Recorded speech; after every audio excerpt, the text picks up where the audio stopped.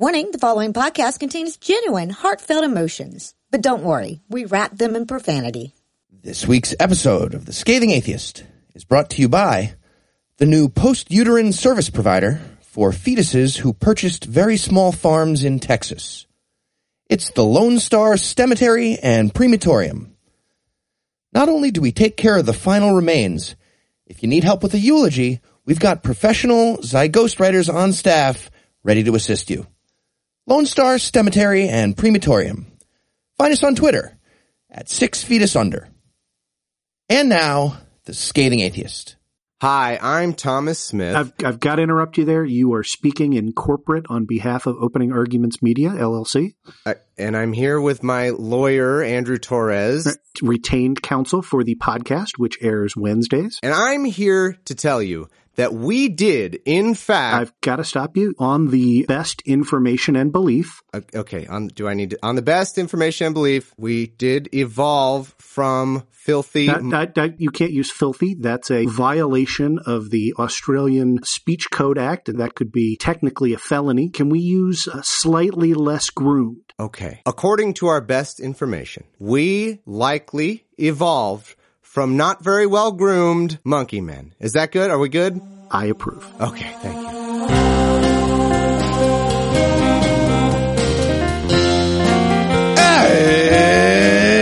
It's Thursday. It's December 8th. And Santa won't bring you coal if you hold his family hostage. I have no illusions. I'm Eli Bosnick.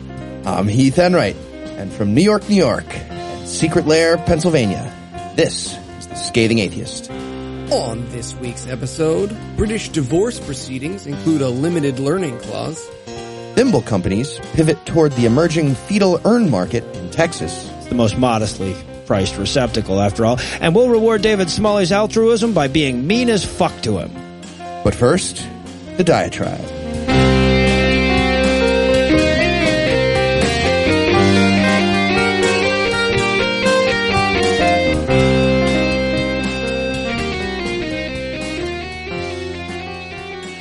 Okay, so I kind of have to start this show off this week congratulating David Smalley and all the folks at Dogma Debate. Last weekend, they held their third annual 24-hour fundraiser, and for the third year in a row, they crushed their goal. This year, they set out to raise $50,000 for the secular summer camp program, Camp Quest, and as ambitious as this goal was, they annihilated it with over $63,000 raised. And you'll be happy to know, our hour raised more money than any other undisputed hour in the entire fundraiser. Now, I know there are some rumors going around that we took fourth place, but look, Todd Stiefel didn't beat our total until his hour had been up for 7 minutes. Shelley Siegel's hour can't really be properly evaluated until after Joe Stein's recount, and Smalley admitted up front that Tom and Cecil were cheating by going last. So, as exciting as it is that the secular community came together to raise over $60,000 for kids to learn science and shit, the important thing is that we won in my narrative. Plus, all the hours that beat us had a millionaire matching all the donations, and we didn't. So no matter what the score sheet says, everybody knows you're the most generous audience. And look, all kidding aside, your generosity never fails to amaze me.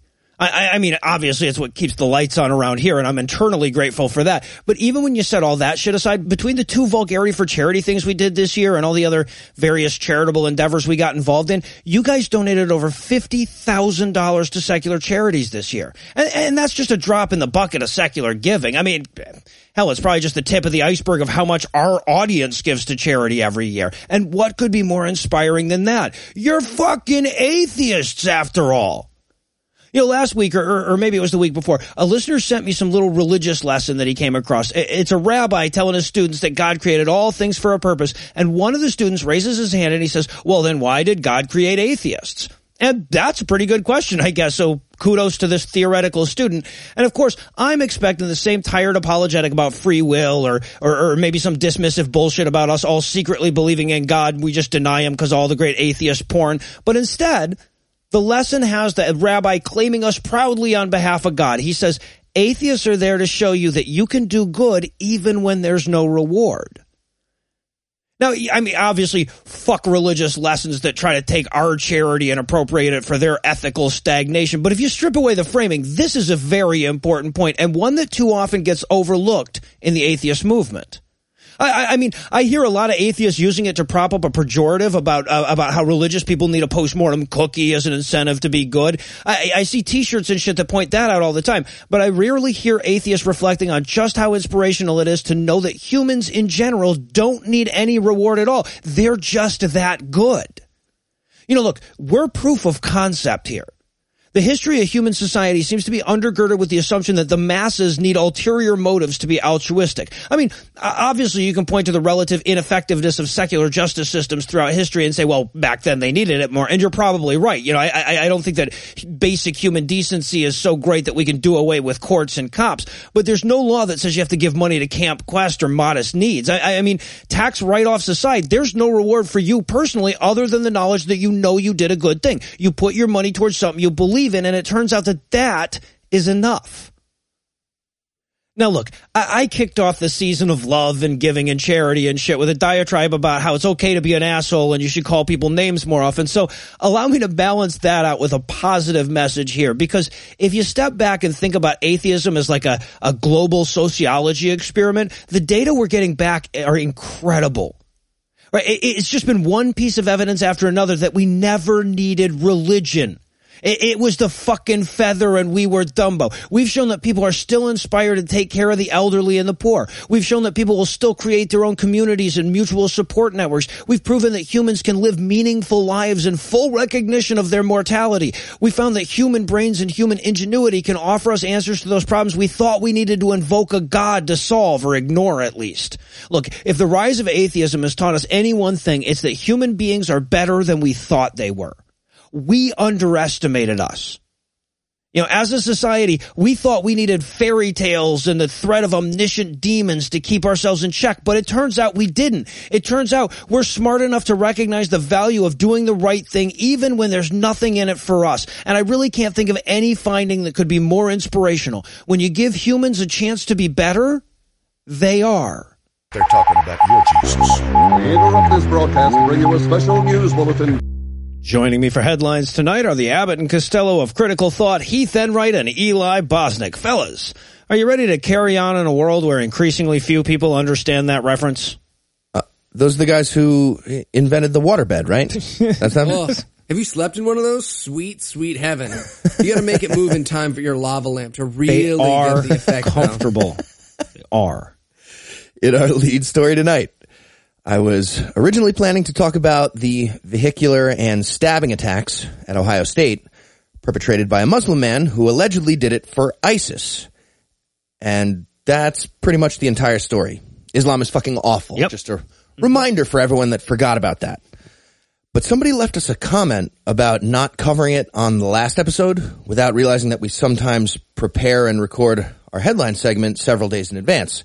So the attacks hadn't happened yet. And the comment was at least slightly dickish. Actually, it probably wasn't, but I'm an oversensitive, spiteful asshole, so we're going to leave the story at that. Huh. See, this is why I do call forwards, for concerned listeners with time machines like whoever wrote us. Also, hey, one little thing. You know what I'm glad about? That he didn't have any fucking guns. It's fine. Go ahead. No, it's great. Everyone's still alive. That mass stabbing. All right, so in our other lead story tonight, the state of Texas now requires goddamn funerals for tiny little blobs of undifferentiated cells. Also, don't forget, Islam is the worst. Also, and genuinely, thanks for the comment. Not actually bitter. Anyway, abortion funerals, go. Well, you know what? I am bitter because I had a bunch of Ohio State stabbing jokes. Really funny ones, too. And now, because you hurt Heath's feelings, nobody gets to hear them, and I have to make jokes about playing taps in super fast chipmunk style instead. Tiny little 6-gun salute. It's little cap guns. A little bonus for that Ohio State story. If you looked on ESPN that day, the only headline they had was, "The football team is fine." It's fucking insane. Check it out. It's still there. Wow. Well, they are one of the top teams in the nation. Anyway, so... The new law in Texas. First. The new law the guy had a gun. The new law in Texas is going to prohibit medical facilities like hospitals and clinics from doing anything with fetal remains other than burial or cremation, which is possibly one of the dumbest laws from a state where that's a super competitive category of things. Especially when you could satisfy the requirement by lighting a match right after the abortion, or setting up a Zen garden with like one little particle of sand for each headstone. Do they really want to do that? Guys, Texan, atheist, abortion, funeral services will be rich. Eli, no. Website acquired. No. Get the .net and .org too. No. Good. Now, it's not all bad news here. There is an exception to the rule. If the abortion or miscarriage happens at home, the new law doesn't apply. So for all the pregnant women out there who are fetus landfill enthusiasts or big into heirloom tomatoes, just be sure to murder your child on private property. And you'll find. Exactly. The Susan Smith story. Too soon? No. Her problem was more of a too late type situation. Yeah, Like one kid was in the 7th trimester, the other in the 16th. So no, definitely not too soon. Kicking and hey, actually kicking and screaming. Oh, God. All right. Now it's too far. Not too soon, but. All right, so one other fun detail. As usual, the best counter-response to this obviously Christian-inspired law came from the Satanic Temple. They're the best. Now, they're claiming the new rule violates their sincerely held belief that you can't tell women what to do with their little sack of stem cells. And rightfully so, according to a legal system that bends over backwards to let religious people do stupid shit. Yep. So basically, RFRA is going to come back to bite Christian people in the ass, which I think is fantastic. And I can't wait for whatever protest concept they come up with, the Satanic Temple. Just a quick suggestion, if Lucian Graves is listening, tiny little fetus bonfire with tiny little s'mores. Right? Ooh. Tiny Little S'mores is the name of my Rush cover band. We're at Battle of the Bands this Friday. Please check us out. I thought it was Tiny Little Fetus Bonfire. I was going to vote for the wrong fucking band. I'm glad you mentioned it. No, don't. We hate those guys. We used to be in the same band I like their older stuff. before they sold out. Before they were born. And in Velociraptor news tonight, pre-failed theme park mogul and man who spent his formative years vowing vengeance against his acne, Ken Ham, recently announced a new exhibit coming to his Ark Park in 2017.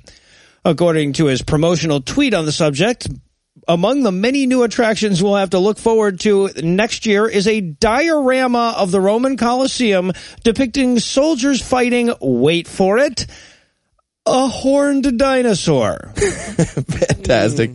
Just Ken Ham yelling like Russell Crowe, "Are you not educated?" Moving the dinosaurs around. Curse your sudden but inevitable abiogenesis. Now, let's just set aside the dinosaur for a second, and don't worry, we're going to get back to it. But before we really dive into that, I want to point out that the big, coming attraction announcement about Ken's Ham new multi-million-dollar theme park is a goddamn diorama, right? Let's not just glaze over that. Ken Ham wants people to buy tickets to the top of your nephew's dresser. A display that may distinguish itself from Ham's only by being more historically accurate. I personally have been told many times to stay away from other people's nephews. So tickets in my case would be appealing, but I get your criticism, is what I'm saying. Yeah. Point being, Eli is happy to help your nephew get dressed from the top of his dresser without any tax breaks. Because Eli's a patriot. That's right. Some combination of those letters, yeah. Yeah, which is as much as Andrew will let us say. Wait, what? Of course. Which word? If you're which anything letters? like me, no, let's not get into that. What was he talking about? No. So, of course, if you're anything like me, your first thought upon hearing about this upcoming exhibit is, why the fuck isn't Ken Ham making a movie? Because Kenny boy, I would watch the fuck out of some evangelical dinosaur battles, and I think I can speak for all of us, and I'm including the audience when I said that. We would roll out the red carpet for Late Antiquity Park, bro. Get on it. Oh, just make it happen. Pulling up, that's a big pile of tax dollars. And in satanic carnage news tonight, a Michigan man is in police custody this week after crashing into several park cars and pulling 2 fire alarms. And no, it wasn't me this time. But don't worry, he's got a rock-solid defense. The devil made him do it. Oh. Yeah, and just to be clear, it was the Christian devil. This is their fault. Say it, Obama. Christian terrorism. Yeah, if Trump refuses to talk about radical Christian terrorism, the people on Twitter inform me will elect a black lesbian atheist in 4 years, right? That's how it works? Yeah, no. If you don't... And by the way, I love how tame this guy's devil is. Right? I was like, submit to me, my minion. Wreak havoc upon the human race by, I don't know, pulling fire alarms, but not like when there's a fire, but when people are trying to sleep at a hotel and shit. And you know what, though, I get it, right? Trump's president in 6 weeks. Devil's basically got the mission accomplished banner up at this point, kicking back, having a smoke. He's peaked. He's just wandering around the office in a robe. So, next week, you guys want to turn everyone's dick into a pencil? I'm used up. I don't matter anymore. That'd be cool. I ran for 46 yards. 4 touchdowns, poke eye. Bouncing a basketball off a minor demon's face. So rather than go into the whole death of the auto industry in Michigan / meth addiction that actually probably caused the problem, the unnamed man is sticking with satanic automotive intervention, stating, not quote, well, I know if I say act of God, it won't get covered by insurance, so what the fuck was I gonna do? Fucking Geico. And not quote.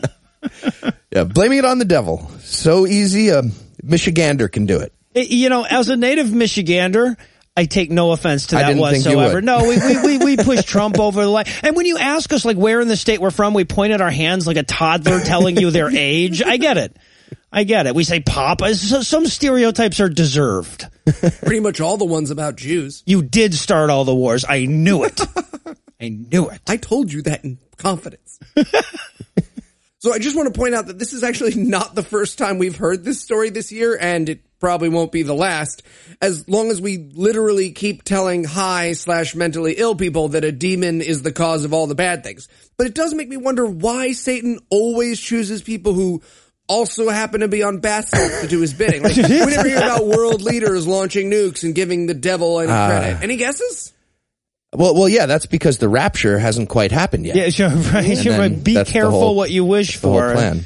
By the end of the Trump administration, I feel like there's at least a 30% chance that joke's going to be more prophetic than funny. Yeah, it's true. We make fun of Jim Bakker less now. Yeah, exactly. Well, they do make good coffee tables. I didn't know. I thought he was just fucking around.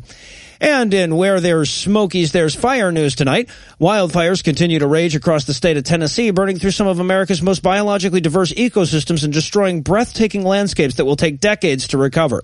As of this recording, the death toll from the fires has reached 14, though a number of people are still missing, and officials warn that number could climb yet higher. All right, guys, comedy, go.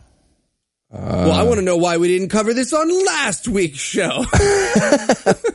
Well, it's because they made Christian mini Starbucks pay taxes, and that's important. Fire's going out either way. Well, that's true. Point. That's true, yeah. All right, so, no, but I brought this up partly because, like, the part of the country that's burning includes 3 of my favorite hiking trails, and I'm really pissed about that, but also because scores of people sent me links this week to a CNN story about a TV crew covering the aftermath of the fires and spotting, quote, something of a miracle, end quote, in the form of a concrete Jesus statue that somehow managed not to burn to the ground. Like all the other stuff in the area that was made of non-flammable material. Like, the picture of it that the video crew took shows like dozens of concrete blocks in the background that were also miraculously unmelted and didn't even get all charred and smudgy like Jesus did. So I feel like, if anything, this is theological evidence of SpongeBob's divinity more than Jesus's, right? This is because after every natural disaster now, they're like, has to be a miracle. And this isn't even a good miracle. Like, fire occasionally misses wood stuff sometimes. Right. Do that rather than fucking praying for healing from that Jesus you made out of asbestos in 1995. Right. Well, I think there's a lesson here anyway. If we're not going to make the airplane out of the black box, maybe a Christian airline should try out planes made of concrete Jesus. Yeah, it would be loaded up with Christians, and then... Yeah, I'm not allowed to say that. And by the way, if you're asking yourself, what are the odds that a material that has no melting point and doesn't really start to break down until you get over 1,600 degrees fails to burn to the ground in a fire that burns at less than 1,500 degrees, they would be 1. That would be, especially they would be 1 if Jesus was the Son of God. But one way or the other, they would be 1. And for the record, don't quote me on the numbers there. Apparently, it's pretty much impossible to Google the temperature concrete breaks down at without winding up on a 9/11 conspiracy site. So... It's a lot you of mean 9/11 dispute. websites that aren't afraid of the truth? That's not what I meant. Skeptic. And in asshorial memorial news tonight, a city bench in Oil City, Pennsylvania, always a good sign, will be removed and replaced with a different one this week upon the realization that atheists are people? Huh. I feel like you're overstating the case a bit, but I'll hear you out. I'll give you your day in court. It's along the lines of the story. The bench, which was donated by the local VFW, originally had the inscription, and this is real, quote, "Men who aren't governed by God will be governed by tyrants," end quote. Wow. I think that's from 2 Corinthians, right? Oh, okay. Yeah, so aside from being super fucking bigoted and assholey, that quote has nothing to do with dead soldiers. Nope. Not at all. A fact that was pointed out last month by the American Atheist, to which the city had, at least according to the article I read, not planned to respond at all. Wow. Don't make us get a bench warrant. Bench warrant. Zing. That's my one. Sorry. Andrew will never recover from that joke. Killed him. And I mean, look, I'm not fooling anyone here listening to this show that, like, atheists are the accepted cultural whipping boy, I mean, even by other atheists. Like, how many of us have gone like, oh, I'm not that kind of atheist? Okay, nobody on this show, but we've heard it. We've heard it said. It's beside the point. The point is that you can bet sure as fuck that a bench that said the Jews started all the wars, which is actually a pretty fucking spot-on comparison, right? Wouldn't have made it past phase 1, and upon complaint, the complaining party wouldn't have to offer to replace the fucking bench and sue to get anything done. But hey, we're assholes because grandma likes church. It's fine. Yeah, and so we're replacing the bench. I love that we have to treat these people like a little kid with a Nazi doll. Like, okay, if you put down the swastika bear, we'll buy you 5 Transformers and an ice cream and a new. What the fuck? I would take that deal. Is anyone else picturing Steve Bannon as a kid? I'm. And this actually gets worse.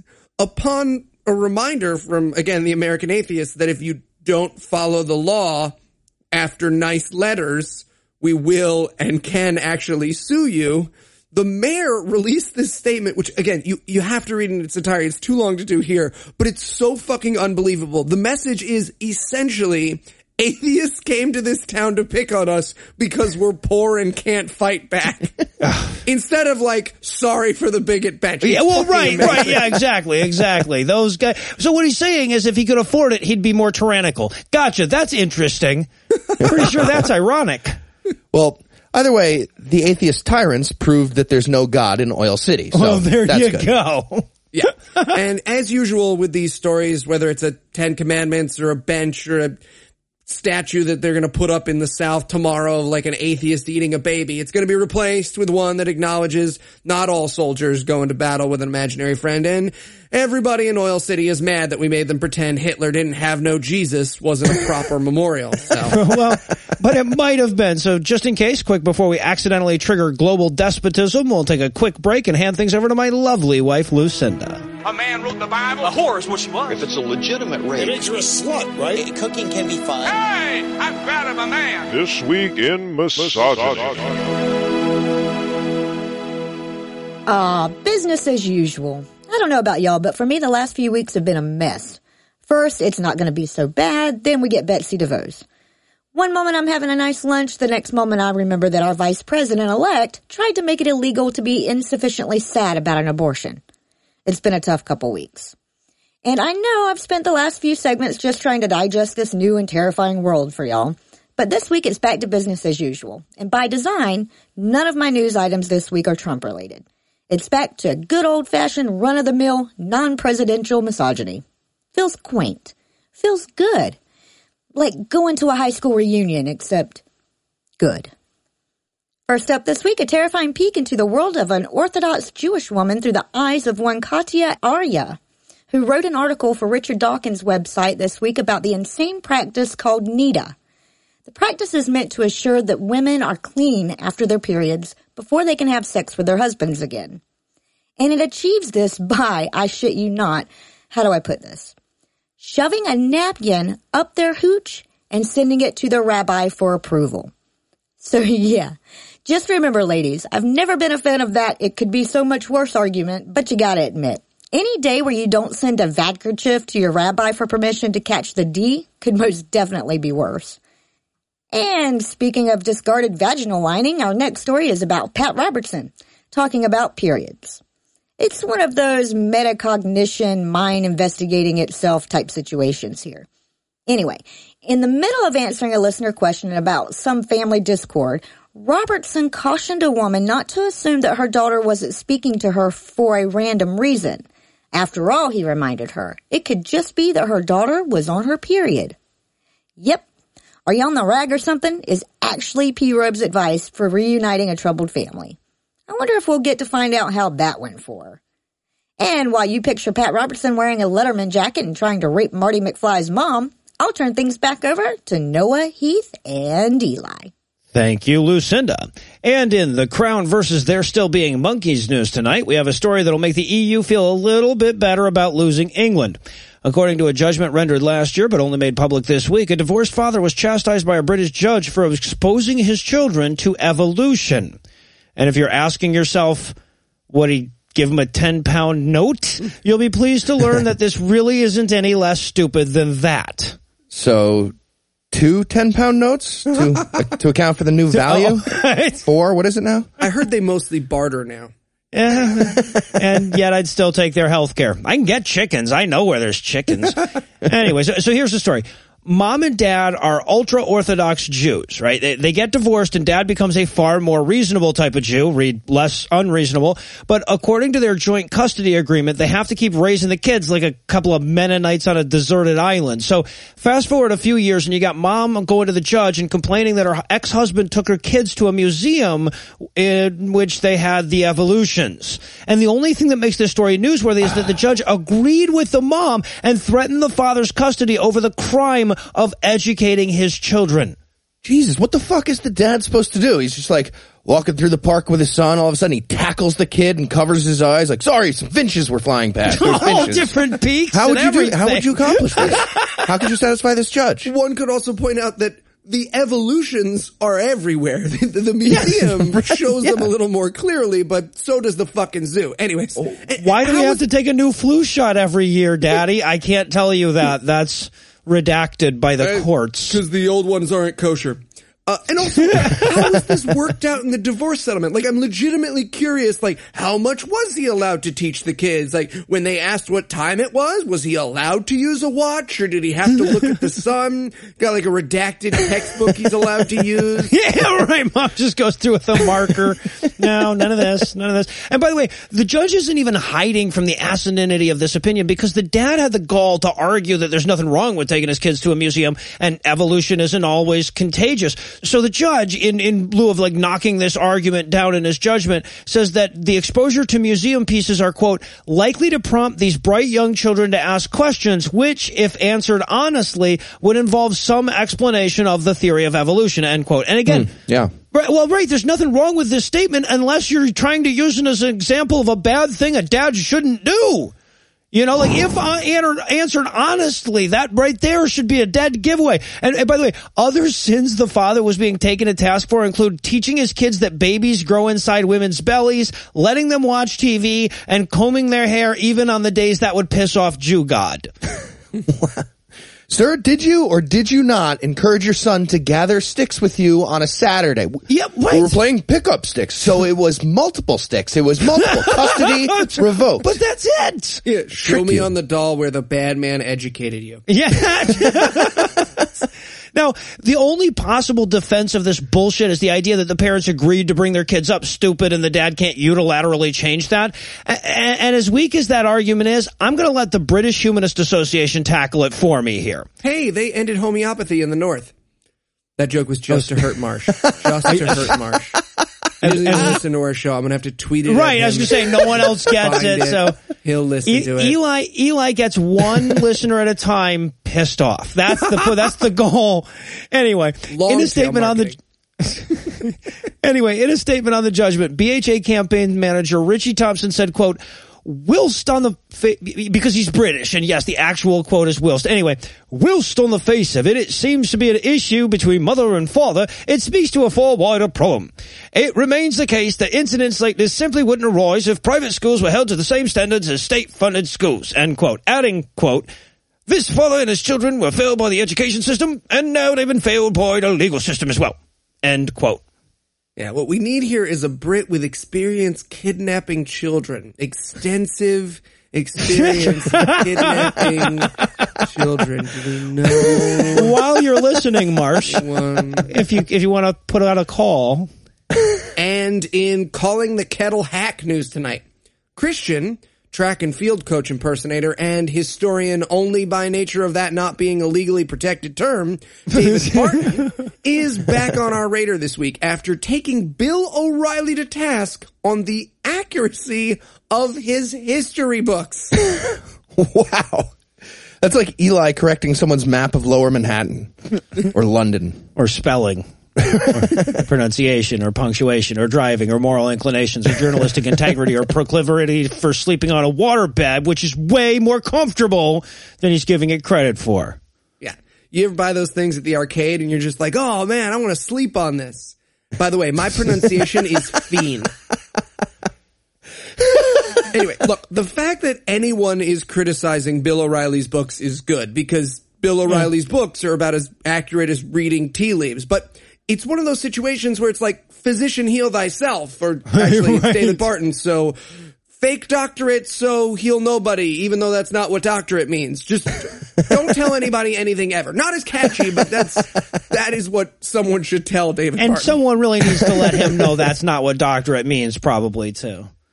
Yes. So what happened? Did O'Reilly claim there's FGM in Iran? That chest queens have no clit? Because both of those things are true. What I'm saying is tea leaves can be right like twice a day, but reading the intention of the invisible ghost who created all the leaves, that's even more meaningless. Always, at all times, every day. By the way, according to David Barton, you stole that joke from Grover Cleveland. Well, according to David Barton, Grover Cleveland is a Muppet. But believe it or not, this story actually gets better. Barton doubled down on this on his show this week, Wall Builders. While criticizing O'Reilly, he said, quote, if you have something that's factually shown to be wrong, you need to go back and make the correction on it, end quote. And actually, luckily for us, Warren Throckmorton made a short list of the things that David Barton, I'm sure, will be shortly apologizing for, including, but not limited to, and this list is it's a huge list, but I picked the best ones. Okay. His PhD from Life Christian University was not earned via actual academic work at the school. He never played basketball for Oral Roberts University. He was not an official Russian interpreter for the Russian national gymnastics team. The Constitution doesn't quote the Bible verbatim. No. Violent crime has not written almost 700% since the 1960s. And John Locke did not include in his two treatises 1,500 Bible verses on how the government should be done. Well, how would there even be 1,500 verses in the Bible that could even apply? Never mind. Also, Rick never actually says, play it again, Sam. Yeah. Well, we're at it. Look out for supersize edition of Wall Builders next week, I guess. It's what we all deserve for voting for Trump. And finally tonight, from the honor grilling file. According to reports out of Riyadh, Saudi Arabia, a photograph of a local woman standing next to a restaurant went out on Twitter last week. And normally, if she wasn't also masturbating next to a singing cat, that would be the entire story. And she wasn't. Why would you set that up and not deliver?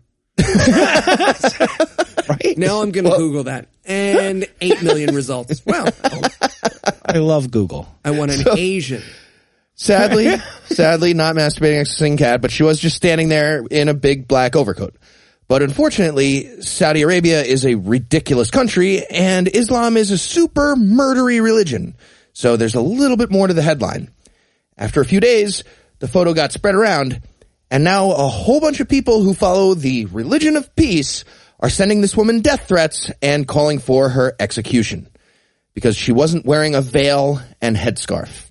See, that's why. And if it was because she wasn't, masturbating next to a singing cat, it would be closer to making sense. Disappointing. Right? I mean, I'm not saying that would justify it, but it's definitely closer to justification. Yeah. I mean, look, it sounds pretty terrible, but like, did she maybe criticize some video games? I'm just trying to think of how our audience might think it would be justified. Skeptic. Yeah, so when you read a story like this, it's very easy to blame the victim, and I really don't want to do that. Yeah, let's not do that. So let's consider the situation from that side of the story, from the victim side. Thousands of Muslim men were brutally victimized when they were forced to go on Twitter and see a woman's face and hair. They had no choice in this matter. You have to go on Twitter, and you may not look away when forehead porn pops up. That's how it works. So, of course, this stirred them all up into a homicidal frenzy completely beyond their control. And that's why this wanton instigator of a woman ended up getting threats on her life. Let's, call a spade a spade. I get it. I mean, these guys do have a surprise coming, though. I follow Pixie Chixie 36, and now I can't look at Twitter on the bus anymore, unless I'm jerking off. What I'm saying is Twitter's not all bad. What are we talking about? I get the fact that you can always look at Twitter. If they didn't want you to jerk off on the bus, they wouldn't put up those pornographic cartoons of handicapped people on the chair I sit in and refuse to get up. You ever really look at those? They are naked. I've checked. Strong agree. And just for the record, since we're trying to be sensitive to the victims here, let's not forget that many of these men didn't even directly reference murder or execution. They did that for her. In fact, a large group of them stayed very level-headed, as evidenced by the hashtag that went viral in Saudi Arabia last week. Loosely translated, it said, "We demand this woman be thrown in jail, but nothing more." Lock her up. Yeah. Gotcha. Yeah. Point being, all she did was go to a restaurant without the required lady uniform, and there were plenty of moderates over there who don't want to stab her with a machete over it. So, well done, yeah, Saudi Arabia. Right, no. Points. So in honor of these reasonable Muslims who just got points, we're going to go ahead and put 30 seconds on the clock. We're looking for items at the Misogyny Cafe. Go. All right. Items on the not all menu. Gotcha. How about a double cheese burqa and fries? Oh, I like it. I'm okay. I'm just thinking right out of the Gamergate, the Grand FGM. No. Nice. Or what about FGM panadas? Oh, I like it. Similar. Well, see, I'm a big fan of the Brock turnover, but they only come in date grape. Only the one flavor. I like it. More of a lunch item, but the Dave Rubin. Also good for a racist cafe or a transphobic cafe. Pretty much anything but white guys. All right. Let's see. This one's not a menu item, but I was thinking about a walk-through window. Just, it makes sense for that cafe. Yeah. Well, but if you go to grab them by the pasty, you don't even have to wait. You just... how about sexist pigs in a blanket? Well done. All right. I got one more. What about the Cloak Madame? It's the acid-faced club sandwich, basically. And since I'm starting to feel like this could get offensive if we let it go on too long, we're going to close out the headlines there. Heath, Eli, thanks as always. Eli, the game. Damn it. And when we come back, we'll balance out all the charitable work that we did with some good old-fashioned being mean to people.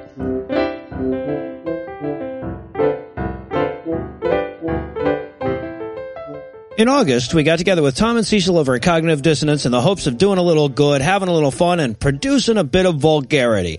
And 6 segments over 2 podcasts later, we've proved beyond any doubt that you guys fucking rock. So, Eli, Heath, are you ready for one last round this year of roasty goodness? I rape pygmies, Noah. I was going to say game on. Not sure what Eli... See, you've been upstaged, is what it is. I was confused about what you meant by roasty goodness. All right. Well, first up, we got a donation from Lisa, who would like us to roast Matt, who we met at the live show with her. So, Heath, you drank with these guys. Have at him. Mm-hmm. All right. Well, I do feel bad. Matt and Lisa very generously bought me a beer, and it was right before we ended up leaving the theater in New York. It was very nice of them. It was delicious. It was an IPA, but I had to drink it super fast and leave right away because the cab was right there. Now, that being said, apparently Matt sells aids to old people for a living. AIDS? And yeah, that's what it says. And he looks like he always just raped a flapper 90 years ago also. I'm just going to point out those 2 things. All right, next up we got a donation from Mike asking us to roast Christopher, and apparently Christopher's a drummer because he doesn't want to get any of the band pussy, but he wants to see what that looks like close up. Mike also said he knows more about Mormonism than any non-Mormon should, which is clearly a reference to magical panty sniffing, if you ask me. And Eli, we also got a donation from Samantha asking us to roast their awful roommate, Ashley. Oh, Ashley. Ashley looks like the inspiration for every character Matt Lucas has ever done on Little Britain. Ashley looks like if she ever got pregnant, she'd choose to have it her way at Burger King.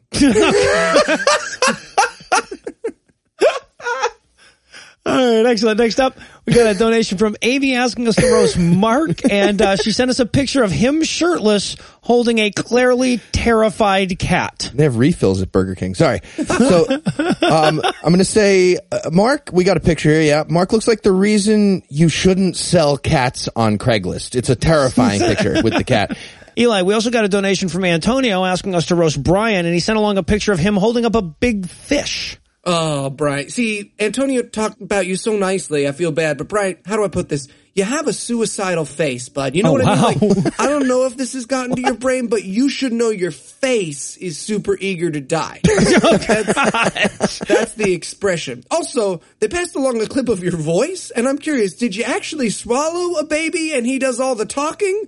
Or are we still just waiting on Lefty to drop, buddy? Oh, God, dude. And Heath, we got a donation from Danny asking us to roast Jason, and he included a picture as well. All right, this one's fantastic. Jason looks like the before picture for everything they sell at GNC. And for most tattoo removal services. Oh, actually. yeah. And for barbershops and shaving kits. And, yep. All right, I got a couple of challenges for everybody. Eli, we got a donation from Matt asking us to roast Steve, and a donation from Marcos asking us to roast Scott, but I'm going to challenge you to do both in rhyme. Ooh, okay. Let's see here. So how to roast Steve is easy to see. He looks like he gets off to Chef Boyardee. And while many might balk and call it low blow, Steve looks like he's on an impotence game show. But then there is Scott, who I'm told quite a lot, loses keys and things of that sort. Wanted to wait until marriage, but had to disparage, and after 12 years of dating fell short. I mean, come on, Scott, surely. If you come prematurely, at least have the good sense to abort. How'd I do?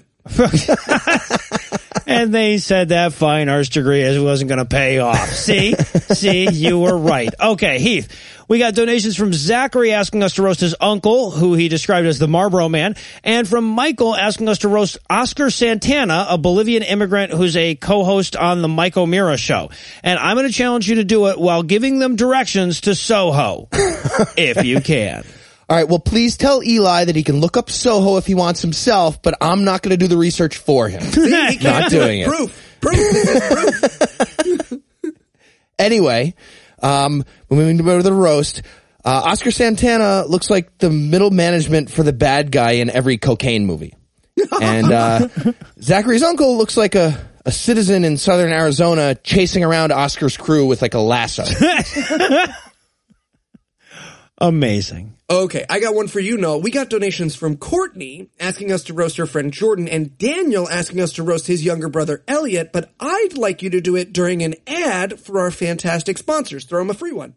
Oh, all right. Well, I'm glad you phrased it that way because I wanted to let Jordan know that with a Blue Apron subscription, far fewer people at Burger King would know that you once thought tattoo on my head was a good idea. And, of course, to get hair like that, Elliot clearly used an incredibly soft Casper mattress, and the only way either of them is getting a Christmas present is through Loot Crate. So there you go. All right, gents, it's time for a quick lightning round.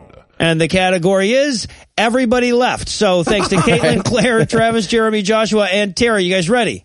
Guys. What if this is too mean?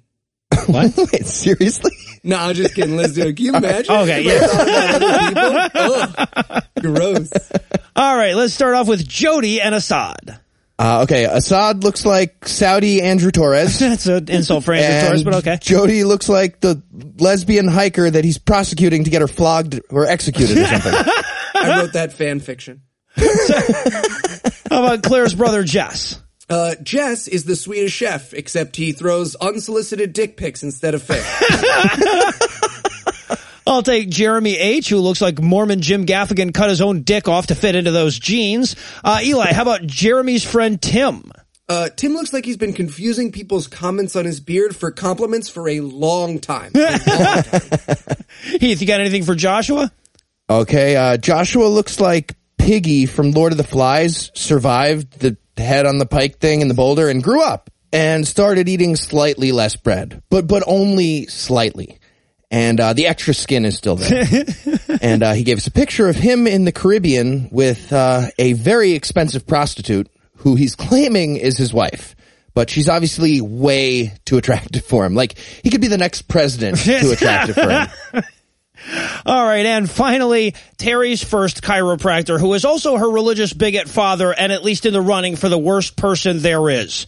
All right, this guy is an unapologetic evangelist for the anti-vax movement, and when he's not killing children with his stupidity, he enjoys misogyny, verbally abusing his children, and complaining about which races are lazy and which aren't. And if you're wondering how far he takes his stupidity, I should point out that this asshole burned Terry's Harry Potter books for being satanic. Now look, dude, you can't blame J.K. Rowling just because Dumbledore's ambiguous sexuality gave you the uncomfortable squirts. So on behalf of everyone ever tricked into choosing you over genuine medicine, fuck you with a frayed salmonella-infested bamboo shoot, you carcinogenic dick fungus.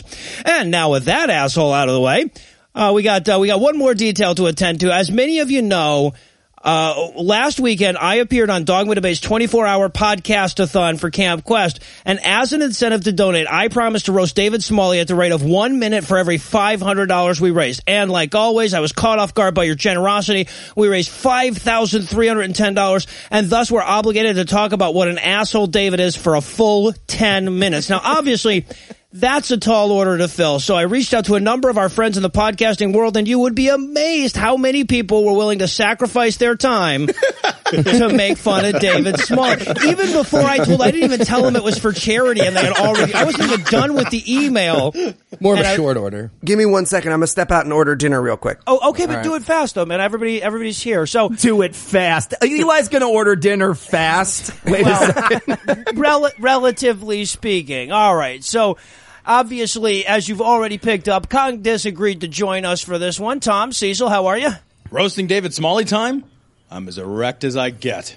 All right, so Tom is partially erect. Good to know. And Cecil, how you doing, bro? So I want to step out. No, I'm just going to step out really quickly out of this roast thing, and to talk about sort of the combined good that the two shows that we have done. We, in the podcast-a-thon, our two shows raised over $13,000, and we matched to the ACLU for $2,000. And if you count the Vulgarity for Charity, our two podcasts since September have helped raise $40,000 for charity. And it doesn't say a lot about us, but it sure as hell says a lot about the community that we're in, and we're damn lucky to be part of it. No kidding. Absolutely. So just to get back in the previous scheduled roast, David Smalley smells like someone used a corpse flower for a butt plug. And, of course, it wouldn't be a roast without our legal counsel. So, Andrew Torres of Opening Arguments, welcome to you as well, sir. I am great, Noah. How are you? I am doing fine, sir. And, of course, in an ever-increasing effort to work himself to death like a Japanese businessman, we're also joined by Thomas Smith of all of the podcasts not already mentioned, and one of them that already was. So, welcome to you, too, sir. Hi, thanks. Yeah, I'm recording another podcast as we speak, so everything I say here has to also work for that, so I'll figure out a way. All right, and of course, we also have a special surprise guest. Of course, what would be a roast without the roasty? So please welcome as well the man of the hour, or the 10 minutes, David Smalley himself. Hi, Noah. Glad to be here. Oh, David. Yeah, glad you're here. I don't find you funny. Hi, David. Hi, David. Who the fuck are those two? Okay, all right. Let's just go ahead and get started here. Wait. Before we begin, I think we should have some humorful jostling, of which you are all such fans. Okay, David. Eli Bosnick is a cake.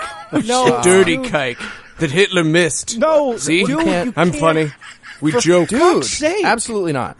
What? Did I accidentally swear? Don't tell my listener. Okay, look, why don't we all just calm down a minute? Seriously, who the fuck is this guy? Oh, okay. I'll have a Coca-Cola in a shot glass. Otherwise, I can't drink it. David, you know who Andrew is? I really don't, Heath. No, I'm Heath. Look, why don't we just get going? And then I'm moving to California. You know, sometimes I sit on the beach with my feet in the sand. I look out over the ocean or a puddle, really any water, and I just love it. The waves. This is terrible radio. The sand, and I think, you know who I'm just like? Bullet Bill?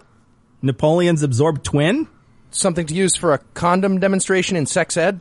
Every single Christian you condemn? David Silverman. Wait, I'm sorry. You think you're like David Silverman? Yep, two sides of the same coin, me and Dave, or D-Dog, as I call him, D-Unit. He's the firebrand, and I'm the gentle mother. He gives them a slap I so long to give to that kike Eli Bosnick. Whoa, not Christ. Your word. And then they come back to Mama to suck at the teat of reason. Yeah, David, you know, I really enjoy this whole podcasting thing, but I am a successful lawyer, and I will pay any amount of money to you right now to just stop talking. Oh, you gentlemen wouldn't understand, but the burden I bear, it's not an easy one. No, seriously. Right here, I have $62,000. I will give you $62,000. When you raise funds like I do, in this unparalleled manner, and you do it on your own. Well, wait a minute. Without the only atheist in the world who can sing, using nothing but the force of your will and your slaves. Jesus. Sorry, interns.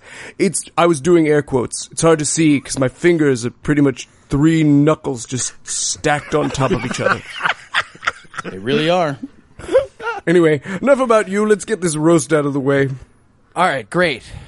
So what we're going to do, Oh, fuck you! Too far! Apologize! Oh, what? Holy fuck, he hung up. Did he hang up? Yeah, he hung up. Sorry about that, guys. I was ordering food and the guy on the phone killed himself. What'd I miss? Wow, that's 3 for you of those. Yay! Strikeout. What'd I miss? David Smalley called you the K word a bunch of times. Sounds about right. We ready? Yeah. Yeah, I know. I don't know, guys. I mean, I get that you do a roast thing here, and I respect it and understand it, but I just don't.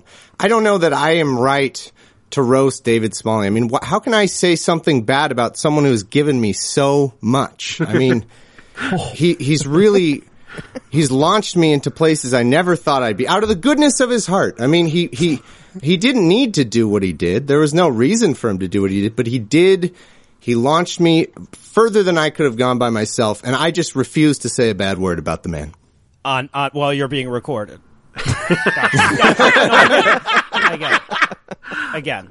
I was just going to add, I have never really understood what David had against the term podcast, right? I mean, he has so much in common with one, right? He can talk to you, even if you can't talk to him. You can carry him around in your pocket. You definitely can't take legal advice from him. And he keeps going, even if nobody's listening. That's good. That's good. Let's see. David prides himself on not swearing, which makes sense because nobody listening to him gives a fuck either. And he looks like a Nazi hobbit. No, he does. Okay, but to be fair, Heath, you look like a Nazi human. No, he does. And that is fair. Yeah. Nonetheless, he looks like Jim Norton got a job guarding a bridge. He could be Louis C.K.'s less attractive friend on a sitcom, which is impressive. Honestly, he looks like he became a fluffer for gay porn because a clown told him he needs to be this tall to actually be in the movie. and honestly, that's why when he's on a podcast, he won't let anyone finish. I see. Force a habit. But I will say, though, in all seriousness, he does impress the hell out of me. I mean, he looks like Homer Simpson got cast as Mickey in the Broadway musical version of Natural Born Killers and still manages to avoid humility altogether. I mean, if you think if anybody was susceptible to humility, it'd be a guy who prides himself on debate but has to settle for a defeated sigh in lieu of a rebuttal so often that he's taken it on as his catchphrase. But what the hell? I guess when the stars and the starburst are equally inaccessible, you might as well reach for both. Top shelf. David is the Ron Jeremy of atheist podcasting. Same physique, same body hair, same propensity to suck his own dick. He convinces an astounding amount of people to let him fuck them. He's only interested in the money shot. Amazing ability to convince people way out of his league to team up on him. I mean, I guess the only difference is the medium, and since he works in audio, I guess we can call him Sonic the Hedgehog.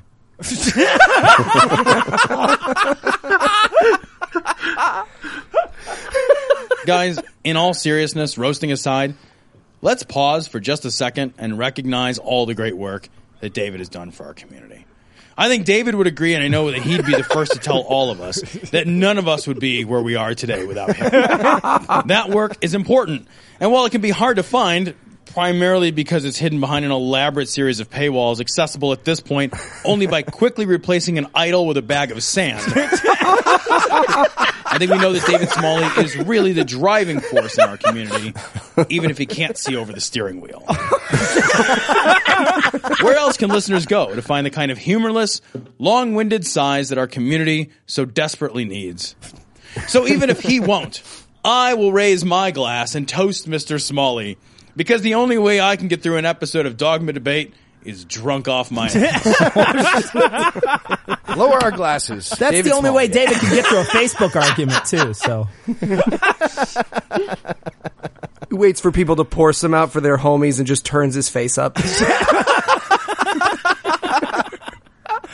Oh, that way we didn't call him a neocon. Now, I'm not sure if that was 10 minutes, but if ever there's a time to come up short, it's when the subject is David Smalley. Is that a height joke? Is that a premature ejaculation joke? Is it both? You'll never know. Anyway, Andrew, Cecil, Thomas, Tom, thank you so much for being so quick to agree to my request to make fun of David. It's like you guys had response emails ready just in case. And it's strange that you guys all use that same phrasing of anytime, day or night, seriously, feel free to wake me up from a pleasant dream. So I really appreciate that.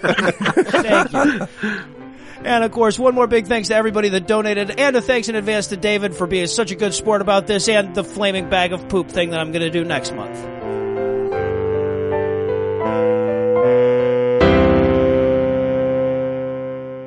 Before we make like a tree this week, I want to remind you that it isn't too late to get tickets for our live recording of God-Awful Movies in Chicago. We're going to be joined by Tom and Cecil at the Victory Biograph Theater on Friday, January 13th. The VIP tickets have already sold out. General admission is selling fast, so act quick. We'll have a link to pick up tickets on the show notes for this episode. Also, Diatribes Volume 2 is coming really, really soon. It's a couple years late, but soon. I promise. Anyway, that's all the blasphemy we've got for you tonight. We'll be back in 10,022 minutes with more. If you can't wait that long, be on the lookout for a brand new episode of our sister show, The Skeptocrat, debuting at 7 a.m. Eastern on Monday, and a brand new episode of our sister show's Hot Friend, God Awful Movies, debuting 24 hours later. Obviously, this episode wouldn't count if I neglected to thank Heath Enright for his tireless efforts, unrivaled wit, and detailed knowledge of the geography of southern Manhattan.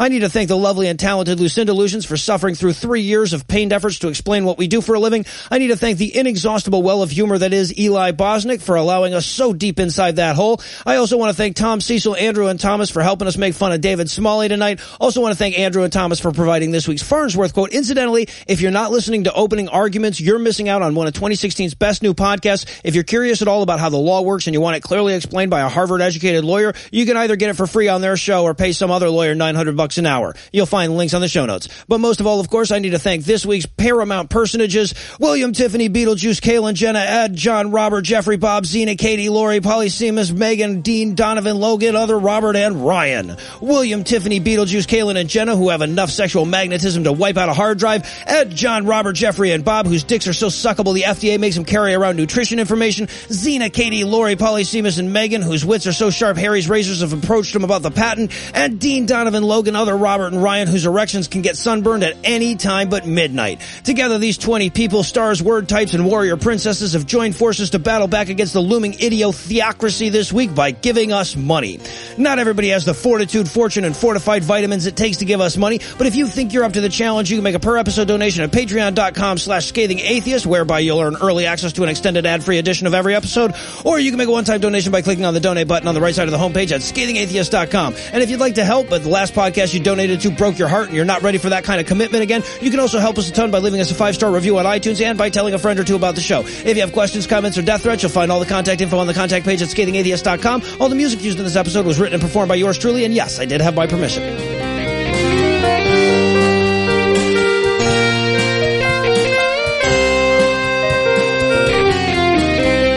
You ever really look at those?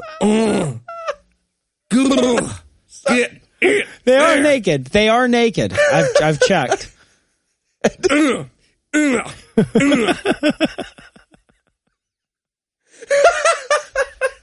Sorry. Oh, okay.